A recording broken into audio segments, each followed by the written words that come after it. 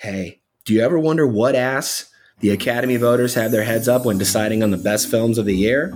Yeah, you do? Well, grab your headlamp and a pair of tongs, because in Season 4, Spro and Lee are going to search as many of those buttholes as possible. I'm Lee, by the way. And I'm Spro, and willing to admit we have the power of hindsight on our sides for the awards we pick.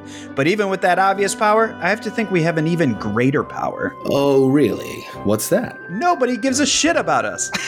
Nobody is campaigning us. Nobody is waving money or deals in our face. Nobody is threatening our livelihoods if we don't vote for their film. And we do our due diligence. We watch a shit ton of movies where, based on the lack of options the Academy nominates... Regardless, I'm excited. Season 4, who knew we'd get here? Are you as excited as me? I'm cautiously optimistic. Cautiously optimistic?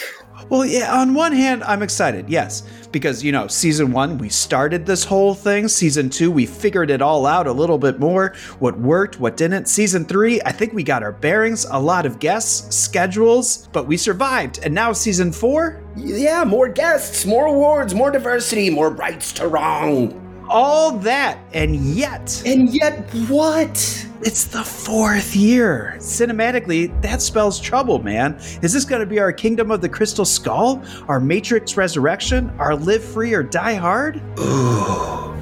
Our Alien Resurrection? Our Terminator Salvation? Like our Episode 1 Phantom Menace? Oh, God. Our Ocean's 8? Fuck, man, it could be our Batman and Robin. Nah, it's gonna be fucking great. It's gonna be good. Oh my gosh, it's gonna be our best season yet. Yeah, stay the fuck tuned. First episode's coming at you 2 weeks, August 21st. Oh, you know what? I just thought of a great fucking 4th film. Nice. What is it? Mad Max Fury Road. There you go. This is gonna be our goddamn Fury Road, Spro. Spro and Lee take on the Academy furiously. Hey, listener, be there, sitting front row as the envelopes are read.